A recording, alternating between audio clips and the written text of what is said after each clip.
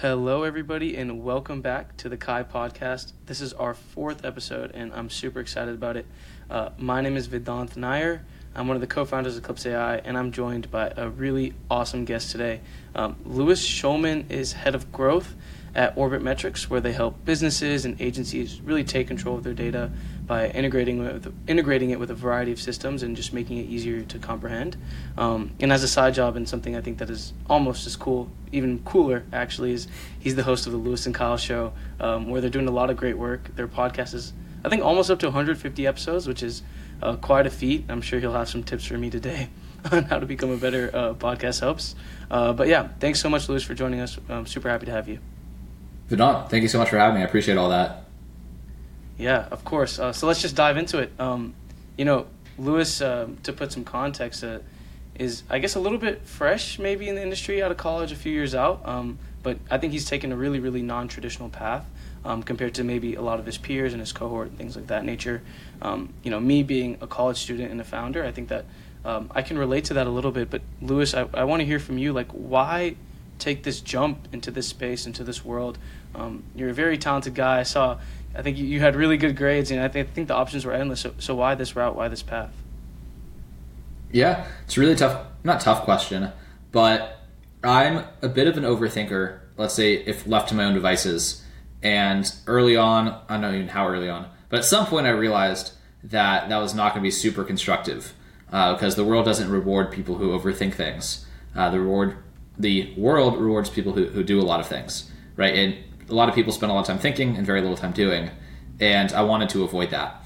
So kind of going into my final semester of college, I had pretty much no plan whatsoever in terms of what I wanted to do specifically. The plan was, like you pointed out, to finish with those good grades, and then once I graduated, have the space to put other thoughts in my head. So instead of like cramming my brain with the material that was important to me at the time, which was those classes in my final semester, I didn't want to squeeze that into my mind with also all of the added pressure of what job do I want to do, where do I want to go, what all of the first things next question.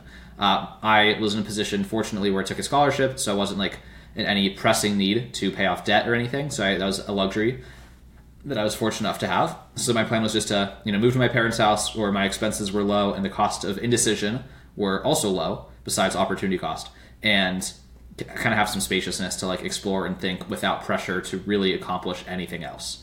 And obviously some decisions were made before that like even that in and of itself is somewhat untraditional, though not extremely so. I think a lot of people do take time off.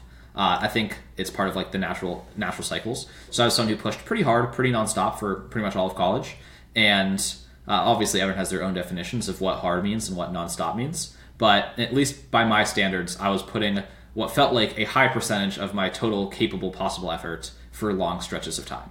So I was like, I think it's important that I decompress for a period of time before the next stage of my life, which is the first stage of my adult life, really, which is like diving in really deeply to whatever my career was. So that was a big piece of it. And then I can, pause there for additional questions, or I can keep going.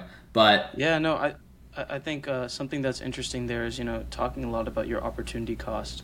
Even those few months of being at your parents' house and maybe not earning but keeping your costs low, there's still opportunity costs, like as you mentioned, that you left out there. Like, how did you kind of weigh those risks and costs in your head and kind of do that analysis for yourself and figure out what trade-offs that you were looking to make? Yeah, so I think first of all, holistically, there's opportunity costs to focusing, because there's the financial lever and there's the career lever, but that's not the entire diagram of your life, right? If you're diagramming the things that are important as a human, as a young adult, deciding what to do with your career is not the only one that matters. And as someone who, again, cared very hard about school and my grades and the podcast, which I had at the time as well, I had already been doing it a year and a half leading up to graduation of college, I had really done a good job, let's say, of investing a lot of effort and capital and capital not meaning finances, but capital in terms of just like emotional capital and social capital, and just a lot of my headspace was dedicated to succeeding and giving myself opportunity for success in terms of careers. So like I really filled that cup all the way up in terms of like beyond what was necessary to have a slate of options I'd be happy with. And on the flip side of that was, as a young person, spending less time on fun, right? Like less time on social life. I went to college out of state, so less time with my family. And so some of the opportunity cost in terms of like jumping straight into career progress and jumping straight into being, going from no income to a good income, that also carried with it an opportunity cost of like, not taking a vacation, which was in many respects much needed. Not spending a lot of time with my parents, which I thought, and still think was a really valuable use of my time. And again, not just my parents, but cousins who live at home and, older relatives. So the opportunity cost was not purely like, let's say I was going to make a job out of school making $5K a month. I mean, the opportunity cost was, $15K. If it was a job that was $100K, it would have been $8K a month or whatever. But so that's one piece of it, is like consistently reminding myself that holistically, career is just one piece of the whole picture. And as someone who got good grades in a society that's only as competitive as ours is, not to say our society isn't competitive, but it's not extremely competitive, you can set yourself apart pretty quickly, in my opinion, just by taking a couple of actions that the majority of people are unwilling to take. So that's a piece of the puzzle. And then in terms of the actual financial part of the equation, as someone with entrepreneurial ambitions and as someone who studied, or as someone at the time with entrepreneurial ambitions, fortunately, I'd like to say I'm actually doing the entrepreneur thing right now. I don't even think I'd like to. I just am. As a matter of fact, I'm doing it. You are. Which is cool. The identity things are important to get right. But I have a saying. I don't know if it's mine, but it's something I say, which is that if we're right about this, like we're going to be right in a big way, so it doesn't really matter. So like if I'm right about entrepreneurship, and if I'm right about my ability to succeed in entrepreneurship in the ballpark, right, in the order of magnitude that I believe I can succeed in, making $30,000 less really shouldn't matter. Making $15,000 less really shouldn't matter. Like if I think I'm going to succeed on the scale that I think I'm going to succeed on, then literally 30K is like, would I trade that for taking a couple months to like decompress after college, spend time with my family, explore my interests, do all those things? It's like, of course not. Or of course, whatever. I think it's clear, whichever way I would have been going with that. So that's another big piece of it. And because on the flip side, if I'm wrong about that, right? If I'm wrong about my ability to succeed as an entrepreneur, if I'm wrong about the order of magnitude on which I'll succeed, then what's the consequence of that? Well, I'll be working my whole life anyway, so it doesn't really matter. Yeah. So it's like, yeah. What's an extra 3 months of work, and at the end I'll retire at 53 and a half instead of 53 and a third, right? That's the difference. So no, when you frame it like in that, the scheme of things, seems, it almost seems like the choice is too easy. But I think it's unfortunate the way, like you mentioned, we've been groomed, especially in college, that it's not really framed like that, and it seems like a almost indomitable feat. But you now have this conviction that if you're right in a big way with this whole entrepreneurship thing, that you'll be very successful. So what was that first step for you from, you were mentioning that thinking phase that you were in to the actually doing phase? How did you like tangibly start that motion, and what did that look like for you?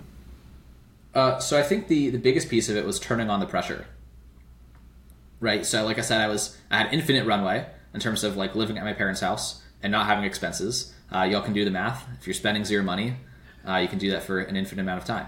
And I realized that was not in terms of like where I didn't want to do that for 5 years. I didn't want to wake up and be 26 and say, wow, I've just spent 5 years in my parents' backyard reading books. Didn't spend any money, but I also didn't really win at life either. And I think that the phrase win at life could be problematic, but I think that's not the most important optimization to make. I think that one point quickly on what you said in terms of framing, like the framing that's kind of fed to us by college.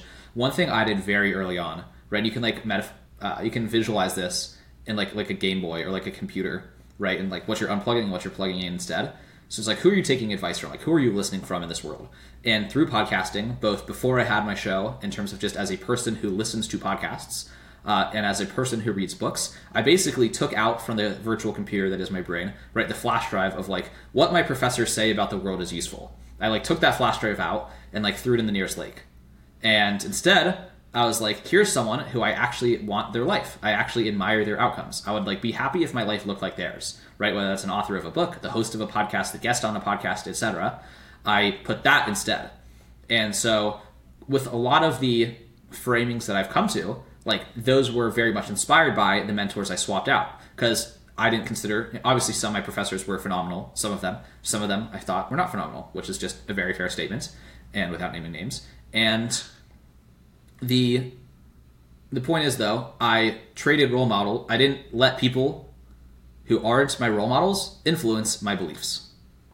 If you're not a role model, I don't care how you see the world. If you are a role model, I'm going to pay very close attention to how you see the world. And so that was a really important distinction about like how I kind of frame things differently. Because for me, it's like how else would, based on all of the teachers that I plugged in to, how should I see the world? What makes sense? Based on how would my role models think about this? Not how do the people who I don't want to emulate think about this, because that's kind of irrelevant to me. In terms of actually taking action, back to what I was saying about kind of indecisiveness and overthinking, I had taken 3 full months to, vacation, hang out, do the podcast, do some writing, whatever. And then I realized, I'm like, okay, I have nothing's calling to me really clearly. My friends who had gone on more traditional paths, they'd already started their jobs, they're already making money, they'd moved to new cities, they had apartments, they started to really live out their lives. And I'm like, okay, it's probably time for me to start doing something. And I didn't have a clear enough picture of what business do I start or how do I start making money. So I just had to narrow it down kind of arbitrarily. There's a term called positive constraints, which is basically when you purposely narrow your options in a situation just to make it easier to make a decision. If you Google that word, and it's, I don't know, within 2 years from now, I'm going to say, I hopefully still rank number 1 on Google for a blog post I have about this term, which is just a fun fact, positive constraints. But I realized I needed to constrain the options in front of me because I had created too many options. I'm like, I could go work in investing. I could go work as a software engineer. I could go work as an analyst. I could go work in sales. I don't know. So all I was able to narrow it down to was crypto. I was like, that's the only thing that feels broad enough to satisfy my broad curiosity while also being specific. I was like, okay, I can't say every job on LinkedIn is a potential fit for me. That's just not going to work. And so let me narrow it down to crypto. And that's what I did. And then I also had a friend call me one day and say, hey, I'm dropping out of college to take this job in Nashville and I need a roommate. I know you haven't really decided what you want to do with your life yet, but maybe you could come out here. And his job was in crypto. So it's like, that makes sense. I'll live with this guy. We'll be super into crypto. He'll be in the industry. He'll be plugged in, whatever. And so I basically moved to Nashville. And then I went from spending $0 a month to spending $2,000 a month just on rent. And I'm like, I can't do that for that many months. The number of months of runway went from infinity to fewer than infinity by a big equation. So then I got there and I was like, I can't do this for very long. And within, I don't know, probably 5 or 6 weeks, I was working at the same company as him in crypto. And kind of the conclusion that I came to, and one of my kind of general beliefs about entrepreneurship since then, that I do feel confident enough to extrapolate, is that the key to, doing anything is to do something. That doesn't sound super poetic, but I think that a lot of people, when they say they want to be an entrepreneur, first of all, have an identity, kind of ego-driven belief that the only way to become an entrepreneur, therefore, is to become an entrepreneur right away. Meaning to go from not owning a business to not running a company to not having a project to having a project and owning a business and running a company. And I think that they're the intermediate steps of having a job. While it's a hit to the ego, it's a productive hit to the ego because I think the constructed ego that is hit is an unproductive construction.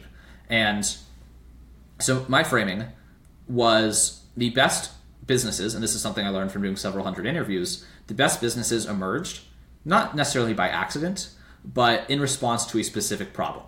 And most people, when they're doing nothing other than sitting in their homes, thinking about what businesses to start, don't have a list of actual problems in the world that make sense for them to solve in a profitable way.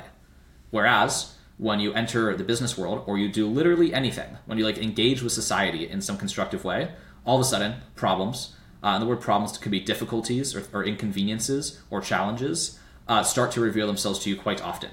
So when I worked in crypto, I quickly learned that marketing teams in general, so I worked in marketing within crypto, marketing teams tend to be really disorganized when it comes to tech because most marketing people are not tech people. So I entered the world and I encountered a problem. And then that's, I could tell the rest of the story, but present day, what does my business do? Is it helps marketing people with tech. So that's kind of the formula. It's don't just pull, the way to start a business if you have nothing going on is not to start a whiteboard, or is not to go on Amazon, buy a whiteboard and say businesses to start. And it's not to go to ChatGPT and say businesses to start, because that's the modern day equivalent. It's to start a project and realize things and encounter people and let problems present themselves to you and then just kind of solve those problems. Yeah. Wow. I think there's a lot to unpack from that. One thing that I think is a little bit funny is that you mentioned the whiteboards thing. Actually, at our HQ, which is really just Armel and Ben's apartment, I think we have like 7 or 8 whiteboards, like full size whiteboards, and I always joke that we might have the highest whiteboards per capita on the side of the Mississippi River. But anyway, but I agree. I Whiteboards are productive tools once you have a business that you're brainstorming. There you go. Yeah, no, I think yeah. 2 in here. They're large. Mm-hmm. This one's behind me. It's big. It's super helpful. But it's not a list of business ideas. It's a list of ways to improve the existing idea I have. Right? Yeah. It's a big difference. Yeah, and I think I see that. I see that tendency as well. Like everyone wants to build X for Y. They want to, use crypto to do something to emulate another business, and everyone already has solutions. And I think actually the solutions are almost easier to just come out of thin air to with brainstorm ChatGPT or your whiteboard. Yeah, it's the problems that are important, and businesses are in business to solve people's problems. And I think your business has a super clear problem statement. Yeah, which is why it makes sense. We're podcasters. We felt a problem. Then from there we decided, how do we solve this problem? And the solution that we made was it wasn't the other way around. Was built with the problem in mind. And we didn't befit it. Exactly. And so I think that's really, really good advice for anybody who wants to start something. It is the only advice. Don't ignore that advice. I think second-time founders sometimes can get past that somehow, maybe, because but if you're a first-time founder, just don't. Solution first. The exception is if you build something as a side project for fun, right? Side project for fun that just kind of naturally catalyzes interest. Just like Facebook wasn't necessarily a solution to a problem, and I hate giving the example of Facebook, but someone's going to be like, well, what about Facebook? And it's basically something that started as a hobby.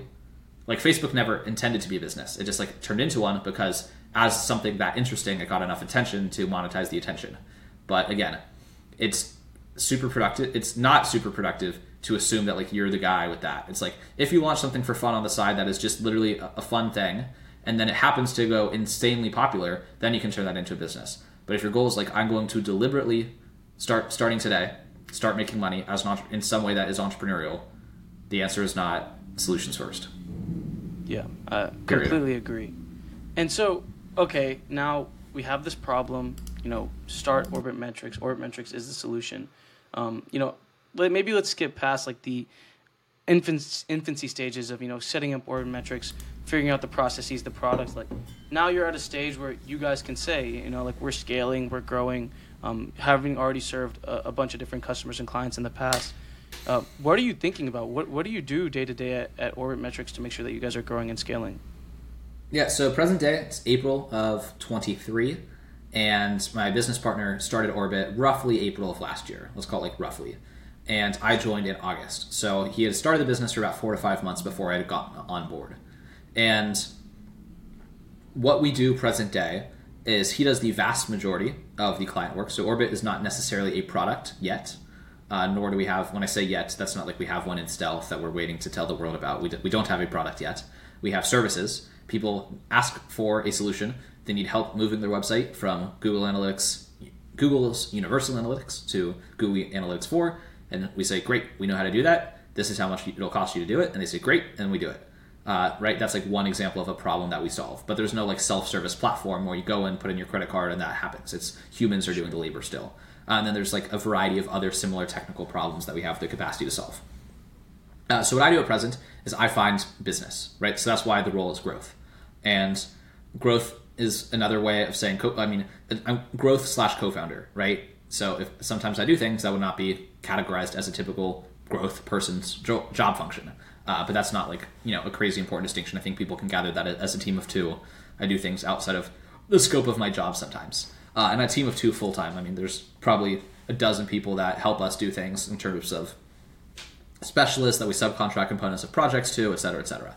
But my partner makes sure that anything that I sell, in terms of someone gives us money for an outcome, he makes sure it gets done, and obviously gets done to top quality.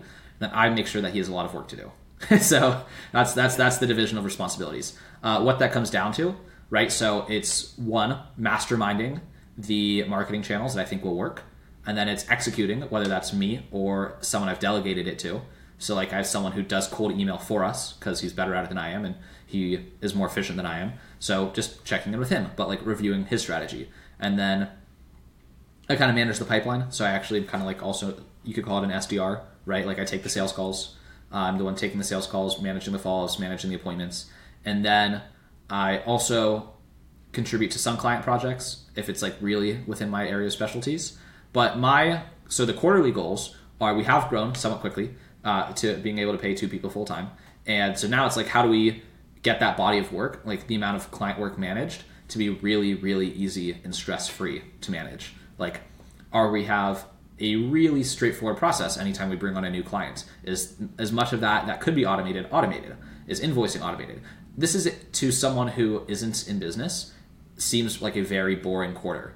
But it is basically like, are we really organized? Are we systematized? Could both of us take a 2-week vacation at the same time? Would that be okay? So now it's very much like we have a lot of things going on, and how do we manage it all in a way that's like harmonious? And then from there, it's like, now that we have the system built, if we got 10 times as many clients as we currently have, would we handle that, or would we collapse? So I think that business growth, at least for this type of business model, because I can't speak to some types of business models, literally can just scale indefinitely. You have an app, you put it on the cloud can handle 1 million concurrent users, and you just exist all the same. And we're not one of those businesses because we have humans as inputs in the output formula. And so you go up kind of really quickly, and then you go straight line across to like basically collect your thoughts and like reassess what the hell's going on, and then grow up again quickly. So now we're in our first horizontal line of just like, let's just make sure that our I's are dotted and our T's are crossed before we ask the world for more money. Yeah, wow. I think that something so underrated that even in our founder journey that we didn't expect was how important it is to turn your people into processes that actually scale. It's all these little functions of a business from the outside looking in that you just take for granted are actually very, very difficult to set up, and I'm sure you're experiencing that firsthand. And like you mentioned, as a team of 2, the way that you scale is by making sure you have great processes in place before you scale your manpower. So I think that in itself is quite a feat. And then adding in the actual growth stuff, I can definitely see where this becomes a really, really difficult task. Speaking to though, and I know you mentioned managing the marketing channels. Something I think that's interesting is when you first start your business, you're doing things in unscalable ways. Like you mentioned, cold outbound, or just finding people in your network to engage in these projects. How did you think about setting up marketing channels and then making sure that once you have them set up, like scaling those up, and thoughts around that area? Yeah, I'd say that I just moved my microphone around to get a little less background noise since some more activity started. I think it hopefully fixed it. So I learned a lot of marketing from a book by Russell Brunson. Really a trilogy by Russell Brunson, but I don't want to say trilogy and imply that someone needs to read all 3 books to learn marketing, nor do I want to imply that I understand marketing. But the book by Russell Brunson, .com Secrets, basically it tells you everything you need to know about marketing. And the most important thing is just getting over the psychological barrier to thinking that something this nebulous or this ambiguous or this vast can be literally this simple. But all I break marketing down to is like, who needs your product, right? How do you get in front of them? And then how do you communicate it to them, right? So those are the 3 pieces. And I could walk you through the whole thing quickly. So sure. What's an example problem that we have, right, is people need this migration from this website technology to this website technology. And if they don't do it by July 1st, all these bad things will happen. And that's a problem. How do I find people with that problem? I can go on and find a list of websites that haven't yet adopted the new solution. So that's the who. And then how do I get in front of them and just find their contact info, whether it's like using a tool that tells you a probabilistic email for that person, or it's like actually finding the owner of that company on LinkedIn and reaching out. So it's like, who has the problem? Where are they? How do I get in front of them? And then sales, marketing, whatever. It's just crafting the messaging that's like going to appeal to them. And it's basically going through that same process. That's for direct marketing, right? That's for like, that's really more so like sales. Again, the delineation between sales and marketing, that's not something I've done a great job in this conversation. But at least in my current role, they're functionally both my areas of responsibility, so I tend to group them. On the other side of it is like, really it's just it's just different ways of getting in front of people who have your problem. And that can be nuanced in terms of like, if your goal is to have people referred to you that have your problem, right? Then it's getting in front of people who know those people. So, for example, a marketing agency would know brands that haven't done this yet because it's the same type of customer. And so getting in front of them and letting them know that, hey, if any of your clients ask for this, we're the people to call. And so that's, an extra step. But at the end of the day, that's still getting in front of the end person who has your problem. It's no more complicated than figuring out who needs what you're selling and finding ways to get in front of them. And then it's just doing that efficiently. Yeah. And then getting better on the ways that work. And I think something that, at least I personally have found to be difficult is, after a certain number of customers, you can get a sense of it. Who's your ICP? Who are the people or the types of people that are coming back and using your product? And, for us, we're a product. Where's your service? For us, maybe that metric is they don't churn as much or they spend more. For y'all, it's like the recurring services, recurring projects. And, the channels themselves, like there is a list of well-defined channels that are tried and true that people have used, and maybe it's about experimenting with which one works with your company. But that last piece of the puzzle is the messaging itself. Mm-hmm. And that is something there's no formula to it. Every person, every buyer is different. And a lot of times, especially like you mentioned, the direct sales, you only have one shot at making sure your messaging is perfect. What do you think about when, crafting your messaging and tailoring it to its best ability? Yeah, this is also one of those things that's infinitely complex, but also very, very simple. There's a word called psychographics, and I have a little metaphor, mnemonic, whatever, something I recall often, that psychographics is greater than demographics. And that's something I think about when thinking about my messaging. So demographics are very surface level, right? Age, race, location, job title, like just really basic. Psychographics is like, where's this person's psychology? Where's their buyer's journey, right? So I try to think of the psychographic of the person that I'm selling to based on the offer that I'm selling. So for example, a business owner with like this particular analytics thing, they might not care. So like you have to craft your messaging such that you assume this person doesn't care. They don't care about this because they're not tech nerds. They don't care about analytics 1 versus analytics 2 or any of that. It doesn't mean anything to them. So I have to understand their buyer psychology. They don't care about technology. They just care about, again, the health of their business. And so I have to change the messaging to communicate that, by not fixing this, you're going to have X, Y, and Z happen and therefore make less money. So like that's catering the messaging to the psychological needs of that person, their wants, desires, etc. Whereas sometimes there are people who appeal to the technology, though that's like rarely the case. But maybe if you're like NVIDIA or Dell and like you're selling gaming laptops to nerds, they really don't care about anything other than the nerdy specs, and you're going to lead with that. Like this is the 2000X GB letters, numbers, whatever. And so it's just understanding where the psychology versus if I'm selling to the director of analytics, they probably think they're smarter than me because they're in charge of analytics. So maybe I have to prove to them with my messaging that I know what I'm talking about. I'm like, oh, well, the difference is it goes from event-driven to session-driven, and that means that when you create this dynamic filtering, blah, blah, blah, blah, blah. So it's just understanding where your buyer is psychologically and having different messaging based on that. I mean, that's not all of it, but that's one piece that's actionable for people to think about. Gotcha. So if I'm distilling this, it's don't think about, what they look like, what company they work at, all the stuff that you can just see with your eyes. You got to kind of have to empathize with, like you said, the buyer's journey. What are they trying to accomplish with something like this? What are the pains that they're having? And then really speaking to that in a sense that connects with them. Yeah. And so there's two pieces to it. There's a piece of prospecting, and then there's a piece of targeting the message to different prospects. So prospecting, because you can't know, the psychographics really has to do with once you have a group of prospects with the same characteristics, then you tailor your messaging accordingly. The prospecting is what you do based on demographics. So I can say, for example, that I think the type of companies who are likely to need these services have between this many and this many employees. They don't have this type of employee on staff. They make roughly this much money. They're in this industry. Like that's going to help me build a list of people. And then once I have that list of people, I'm going to say, okay, now that they likely have this in common, this is likely their state of mind. This is how I'm going to proceed with writing my messaging for them.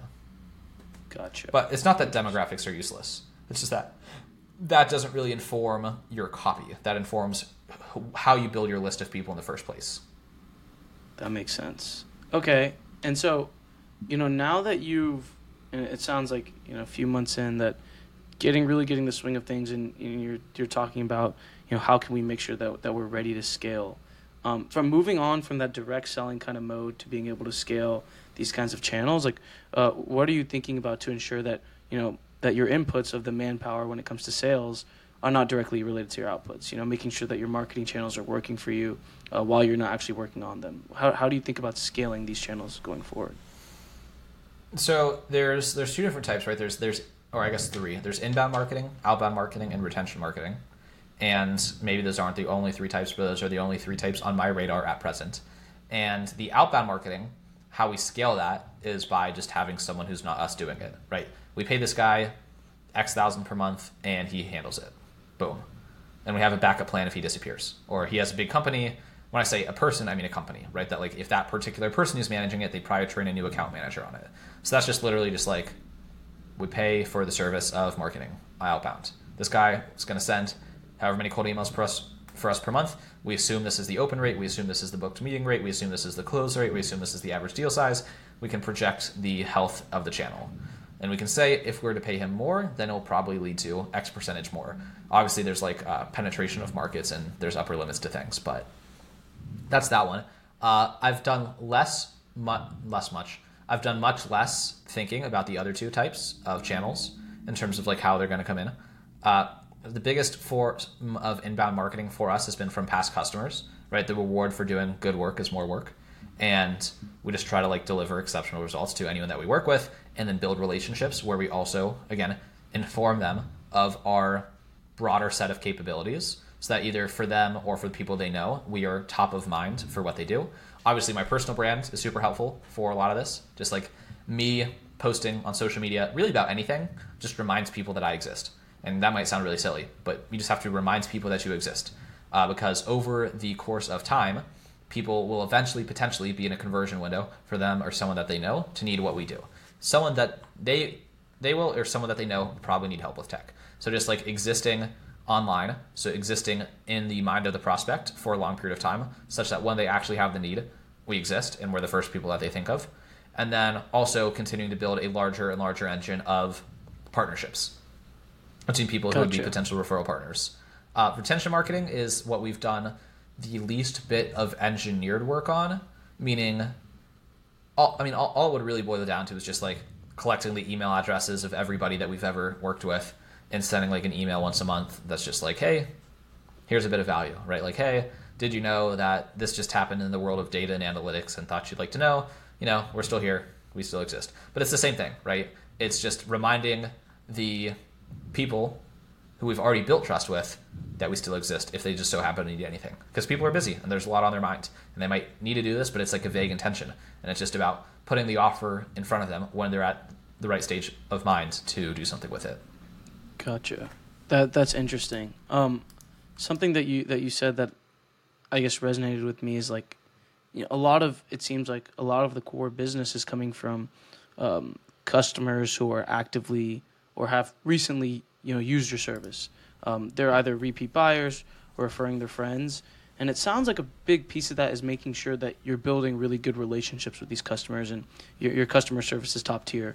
As a company, and even personally, like what are kind of like principles that guide you when you're building these relationships with your customers and that are ensuring that they're coming back and being repeat buyers? Yeah, so we recently started trying to articulate our company values into a nice little acronym. Orbit Metrics, we came up with the acronym of SPACE as our core values. And so one of them is like Spark, right? First of all, we want to always just come across and present ourselves as happy people. People like to be around happy people. That's like also very simple, but very important. Versus if every time you're on the phone with a client, it's like, oh, worst day ever. Your work sucks. Why do you make it so hard for me? Like, I don't want to talk to you ever again. It's like, go away. Versus like, it's I'm not going to, say we're the highlight of their day, but maybe we're the happiest person that they talked to that day, right? They go to T-Mobile to run an errand. The T-Mobile person's unhappy. They go to Taco Bell. The Taco Bell person's unhappy. They go to Starbucks. That person's unhappy. They turn on the news. That person's unhappy. And then they get on the phone with us and we're like, hey, it's a gorgeous day. How you doing? Best day ever. Am I right? And they're just like, what? Like, it's just like a refreshing dose of just like likability. And so that's pretty critical. And then very basic things in terms of like general relationships, like, do you actually care about these people as people? Like, have you put in any effort to understand anything about them besides the work that they need done? So that's one of it. So like very basic like relationship fundamentals. I say basic. A lot of people don't grasp these, but obvious things like, are you likable, and do they get the impression that you care about them? And then so that's like the spark. And then the other one is right pioneering. So like that's the P in space, and being like cutting edge. People are going to leave us if they don't think that we're the most advanced in the industry. So that's just like being the best at what we do is really important, or being on par with the best, right? Because maybe we don't do anything better than anyone else, but like there's not a better option. Like we're as good, we're as cutting edge as possible. There's like no need to go look for something more advanced because we're giving you the best you can get. A is accountability. That's just like general. We're good at meeting deadlines, being on time, being honest, just like all that stuff. Just like the table stakes, like good students. It's kind of like the good student check mark. It's like you do stuff on time, you meet you follow instructions, you don't screw things up. The C is collaboration. That's an internal value, but just like we work together as a team. And then the E is exceptional, which is like the quality of work, right? We deliver like fantastic work. So like that's the formula we have for retaining customers. Is like we're extremely happy, we're happy to be here, we care about you as people, we give you the best in the industry, and the quality is exceptional. So it's like they're going to come back for more. In terms of like that sounds a little fluffy, even though like it's not. It's just facts.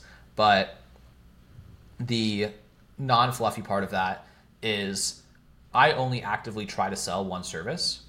But the thing about tech is like tech's very trust driven, because a lot of people have been burned by like delegating something technical to someone, paying a developer, that you've never met, that doesn't speak your language, and being like, you understand me? And they're like, yes, I understand you. And you're like, all right, here's $5,000. And they're like, here's something so far off what you asked for. And they're like so many people are just burned with bad experiences with tech in general, trying to get other people to do tech for them, that by doing something well in tech for someone once, we're immediately their trusted like wizard. You know what I mean? So it's like anything vaguely technical, we're going to be the first person they ask for help with going forward. And that's why we try to start with like something small, easy win. Website migration, quick and easy. We'll do it quickly. We're not going to screw it up. And then they're like, this is the tech wizards. These are the wizards. Give them all your problems. They're the first reliable people I've ever worked for in tech ever. Mm-hmm. And I think the accountability thing, what you did say, like accountability kind of speaks for itself. But I think, in startup land, a lot of people are not accountable. It's maybe sometimes not a fault of the founders, but things are moving so fast. You never know what breaks and what doesn't. That it's hard to be accountable. So keeping that in the core, and I think that even customers who work a lot with startups expect them to not be accountable, which is almost surprising. And I think it's really awesome that's one of the pillars. And that's what I said, dude. We have to slow down right now. Like to meet our own expectations, to meet our own standards, to meet our own values of staying accountable, we need to slow down for a little bit, because we're not organized enough to take on twice as much work and still be accountable. So we'd rather grow slower until we're buttoned up enough to then stay accountable for a larger quantity of work. It's the long-term game. Yeah, I love it. That was exactly what I was going to say. It seems like you're playing a long-term game, which is one of my favorite games to play compared to the short-term ones. The pioneering part too was really cool, because I think even at Clips AI we have this thing where we're all trying to be the best in the world at what we do. And we've tried to bake that into, how we operate, how we live every day, and then how we work every day. For y'all, like, what are those things that you do to push each other, make sure that y'all are being the best in the world as people, as individuals, and then how that, reflects through in the company at being the best in the world at what you do? Yeah, I don't want this to sound egotistical to say it's a personality trait, but just like, our CTO, our head of fulfillment, my business partner, whatever, he's just a giga nerd. Right? He's just a super nerd about our niche. It's like he's just his type of person to just always be reading about, like when I catch him watching YouTube, it's like newest and latest and greatest new Google Cloud tech library BS. I don't know. I care about it too, but like I've kind of like turned off the nerd brain so that I'm capable of being on the marketing brain. Like I couldn't do both, and so I had to put that aside for a while. But he spends his spare time, dude, just like reading about what's the latest and greatest in tech and in cloud and in data. And that's when I say so, that most of the heavy lifting is done for us, right? We're not creating the greatest, like we're not beating Google, right? We're not like making the best database technology as two people. Like I'm not trying to delude anyone into thinking that's what's happening. read an industry blog that tells us if this is actually still the best tool on the market. And if it's not, we're going to move to the new one. And if it is, like, if it's not, you know what I'm saying? It's like, I don't know why I lose track of those little logic games all the time. But we just read and make sure that we're like using, so all of the hard work is done for us. Like our only job is to make sure that we're using the right tools. And that's just not that hard if you're a super nerd who cares about that, which we fortunately have one on the team. Yeah, well, I think that's the parallels right now between what you just described and my CTO is almost frightening. So happy Sounds to like know that hopefully he's a good CTO then. Yeah, no, he's a great CTO. So it's great to know that he's going in the right direction. That's awesome. Yeah, I think the thing about critically books, though, I'll say it does actually need to be a better solution. Like using the newest technology is not always the right idea if it does actually make the end product better for the client.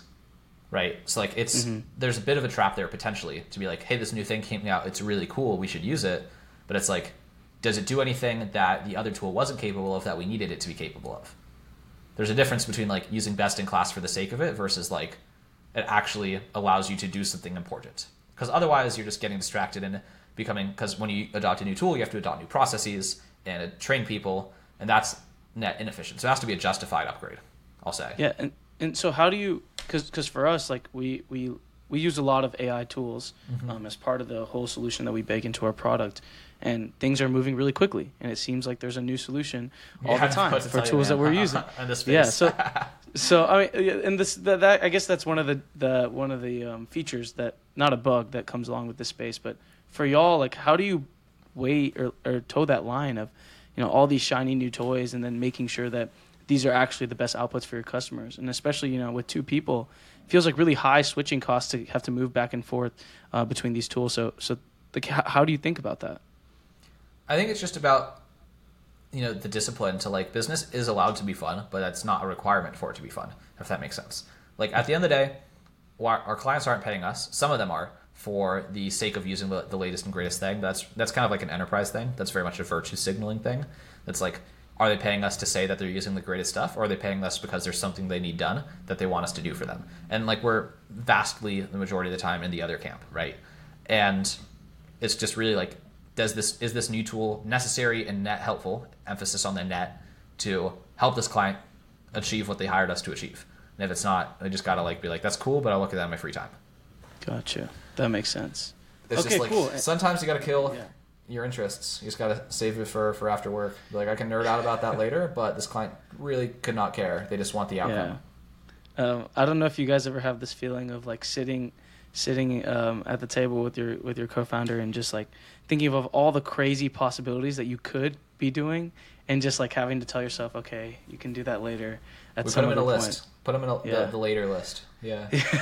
You got a business to run in the meantime. Very cool. I guess like moving towards the end of this episode, something that you mentioned earlier was how strong your personal brand is, especially with how successful your podcast has been, and that really being a huge lever of content marketing for y'all. How do you kind of prioritize or characterize content marketing in the space, not only for you personally, but for your company? How do you make those decisions? Are you employing content? And what do you think the power of content really is? Yeah, I think I am at the point of the conversation where I don't have a really well thought out framework. Not to say that all my other frameworks were well thought out, but they're certainly better thought out than this right now. So the role that content's played in my life broadly is that content creation is a really powerful vehicle to learn and to meet people as an individual. So it's been a big part of my personal journey of learning things that are relevant to what I want to do, and for meeting people that are relationships that are helpful for what I want to do. And all of the audience building, you want to call it, that comes with that have been a very positive and welcome side effect, but not the point. And that's still how I justify it, because the outcomes in terms of benefits to the business that come from me producing content are still too difficult to predict to justify doing, right? That can't be the justification for why I do these things, because I just don't have enough of a record to say, like, this is how many clients I brought in because of the podcast. So if I do 20 more episodes with these types of people and these types of clips, we can expect this much more revenue, therefore I should do it. I don't have that data to be able to say that. I just don't. But what I can say is that I needed to learn about this thing to grow the business. I put out an episode with a person who was an expert in that thing, and I left that conversation feeling more confident within my knowledge of that thing. And that led me to being more effective in my role in the business. So that's the only deliberate role I can say content has played in the business. Any kind of serendipitous benefit in terms of financial reward or clients has been just that, serendipitous. It's been great and unexpected and amazing, but not part of the predictable formula. Whereas, like I said, with cold email, all right, let's send 10,000 cold emails. 10% of them get opened. 10% of those go to book calls. 10% of those close. 10% of them convert to 2 months. We should be able to spend at least, I don't know, half the time. Let's say that leads to $10,000 in business value. If we spend $5,000 on another batch of cold emails, I feel good at making that and get that gamble, that investment, whatever you want to call it. But I don't have the same answer for podcasting besides just like I'm investing in me, a resource in the business to be better at my job, and using content as a way to do that. And all of the other benefits have been ancillary. Gotcha. And that's been the other reason why I've been able to stay in the game for so long with podcasting, is because that's kind of been my expectation from the outset. So I've been doing this for more than 3 years. I've been doing this for more than 150 episodes. And it is very hard to turn content into dollars, predictably. It's very difficult to do that. It's difficult to get people to buy from you. It's difficult to find a right offer, to have a niche. So people quit because it wasn't successful, right? Their measure of success was dollars. It didn't lead to dollars. They quit. But for me, the measure of success for producing content has this been enjoyable, right? Was the process intrinsically rewarding? And do I feel as if the value of what I have learned exceeds the perceived cost in terms of money I've spent on editors and opportunity cost of hours of not spent working and emotional investments into doing it, in terms of all of those factors that go into the effort required in getting it done? Do I feel as if the perceived learnings, the type of person that I've become, that I do not feel I would have become had I not been doing this, is worth it? And that's been the only measure of success. And because I do feel like I've learned tremendous things of value that have propelled me further in life than I would be without it, in excess of the cost, I keep doing it. Gotcha. I think that's very well said, especially, I'm biased towards content marketing. Our space that we work in is content marketing. But I do agree it's very difficult to turn your content into dollars, and I think I just haven't done it successfully. Yeah. So I mean, I don't want to I've been very some podcasts I kind of show up in a very meme state of mind, and just I don't know who that helps, but I've not been very memey on this podcast, which is probably a good thing. There's a podcast I was on the other week, and maybe since it was a crypto podcast, I just felt like I could just kind of be a little unhinged and derailed and just kind of meme. But this is maybe, someone might be listening to this and say my last answer is cope, which to some extent it is, right? To your point, like if I had figured out the formula to turn content marketing into dollars, if I had the evidence that I know how to do that, I would be saying 100% do it. This is how to do it. This is how it works. It's not a game I figured out yet, transparently. So I'm not going to say it's not a game that's worth playing and it's not a game worth figuring out. I'm just not the person to give you advice for how to play that game successfully. But I can tell you that it's been worthwhile even without those outcomes for me. Gotcha. Wow. But maybe you should bring on a content marketing expert who's like, yeah, bro, set up a podcast, do this, this, and this, dollars. Boom. I'm just not that guy yet. Yeah, makes sense. I think, I definitely will need to do that now in the future and really compare those answers. Because there's people who do know how to do that, right? I figured out other games for now. Yeah, that makes sense. And you play the games that you're best at, because that's what leads you to the most success. Okay, very cool. I think that was a lot of great advice. I guess wrapping up, for the person who's maybe my age, your age even, ready to take that jump, whether it's, changing that mindset into doing something entrepreneurial, or even maybe it's making content or just doing anything. What was that spark? You mentioned spark earlier. What was that spark for you, and what would you say should be a spark for them? Yeah, I doing a lot of mindset work right now. I'm working with a coach just to really help me kind of level up and accelerate even more aggressively. And he's been telling me more so to try to move towards things rather than away from things. And I don't know if that's great advice, but for me, the spark at the beginning was definitely a spark away from things I didn't want at the beginning. And it's just really internalizing. I mean, it was both, right? So it was things that I didn't want. So it was jobs where I didn't like the constraints on my time. I didn't like the relationship between my effort and my pay. I didn't like that at all. And I was like, I will not be happy in this environment. That's not something I'm willing to restructure my brain to make work. So that was a pain. I was like, I don't want this. And then it also was an appeal. Again, back to the role model thing. Anyone who I ever found as a role model, not anyone, but the vast majority of people I ever found as a role model were entrepreneurs. And that's on a soul level, on a resonance level. in terms of like the people whose lives resonate with me, where I'm like, I would like to have a life like that person, the vast majority of them were entrepreneurs. So for me, I didn't really have a choice, because it was kind of like wake up and not feel like I'm living true to myself, which is torturous, or go for it. And in terms of, if that's not the case for you, like if you don't have that level of like inner turmoil, it's like some people are wired to not be that way, and that's super okay. And like there's an argument that would be easier, but I don't know. If you are wired the other way, it's like, it's not going to go away until you do something about it. That's just the hard part. But it's a lot of it is framing. Framing is so key. I've talked about framing many, many times on this podcast. Like, one, is it necessary to succeed right now? Is it necessary to go from wherever you're right now, and maybe you're just a college student, to running a business and being successful? No. I had two jobs. I worked for a full year before leaving those jobs. And even still, right, like my business partner brought me in on a salary. Like I didn't go from zero. Like there's ways to do it. And again, now, like I'm running the business and there's a lot of accountability. And if I fail, the business fails. It's very entrepreneurial. But the point of it is that you have to allow for some flexibility in terms of how it can play out, and also some flexibility in terms of like just seeing the hybrid path, right? As the Buddhist, seeing the middle way, in terms of like you can have a job and a side project for a long time. That's what my business partner who started this business did, right? He had a full-time job, then he had a side project, and then eventually the side project had a clear path towards making money. And he said, you know what, I'm going to double down on that. Versus like taking you don't need to make it all or nothing. That's just like a huge, very much like a college student type failed, like silly belief. That's like, oh, it's all or nothing. I'm either an entrepreneur or I'm not an entrepreneur. It's like, no, it's like you got to pay your bills. You probably don't want to like be broke. It doesn't have to suck totally. It doesn't have to suck completely. It's allowed to be easy. It's allowed to be fun. It's allowed to be on the side. You don't have to go all in at once. And again, depending on like your timelines, if your goal is to succeed in within a year, you probably have to go all in at once. But is it necessary, right? Like there's an argument that you should probably, are you setting yourself up from the outset strategically in a way where you're also going to enjoy the journey? Like, are you going to look back on the next year reflectively and be like, that was the year that had to suck such that I could be in this position now? Or do you say, this is going to be a 2-year journey that's not going to suck, and I'm also going to live my life over the 2-year journey. And I'm going to put in half as much effort for twice as much time and take that pressure off of myself to succeed in that intensive a way. Like, we just kind of, so positive constraints, a term I mentioned earlier, can be arbitrary and helpful, and they can also be arbitrary and unhelpful. So like people read a book, they see that a friend of theirs, was a perceived overnight success. Therefore, if they're not that, they failed. I'm like, what if your goal is to have a successful business by the end of this decade?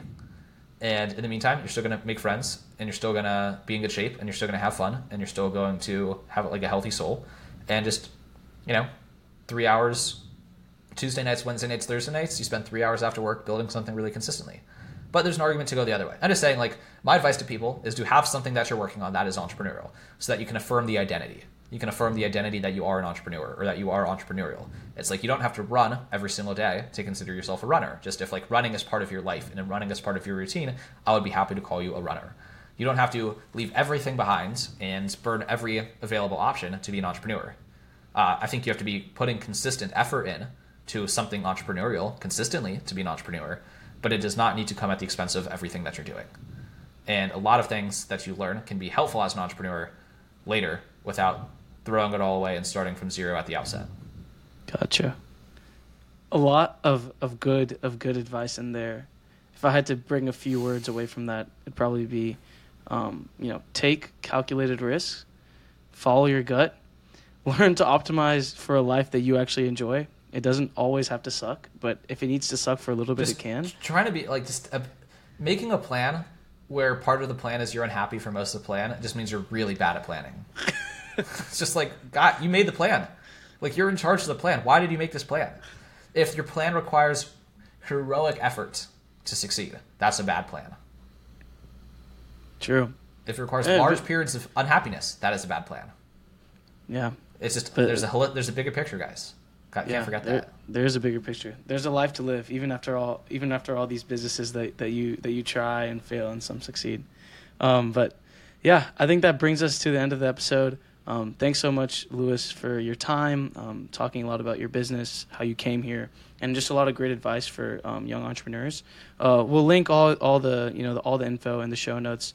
Orbit Metric, the Lewis and Kyle show, and I think even that podcast about the blog about the positive constraints. I'm going to read that after this, but I'm sure some of our listeners will benefit from it. So thanks again, Lewis. It was a pleasure. Really enjoyed having this conversation. Thanks so much, man. I really appreciate the invite. Awesome. Thanks so much.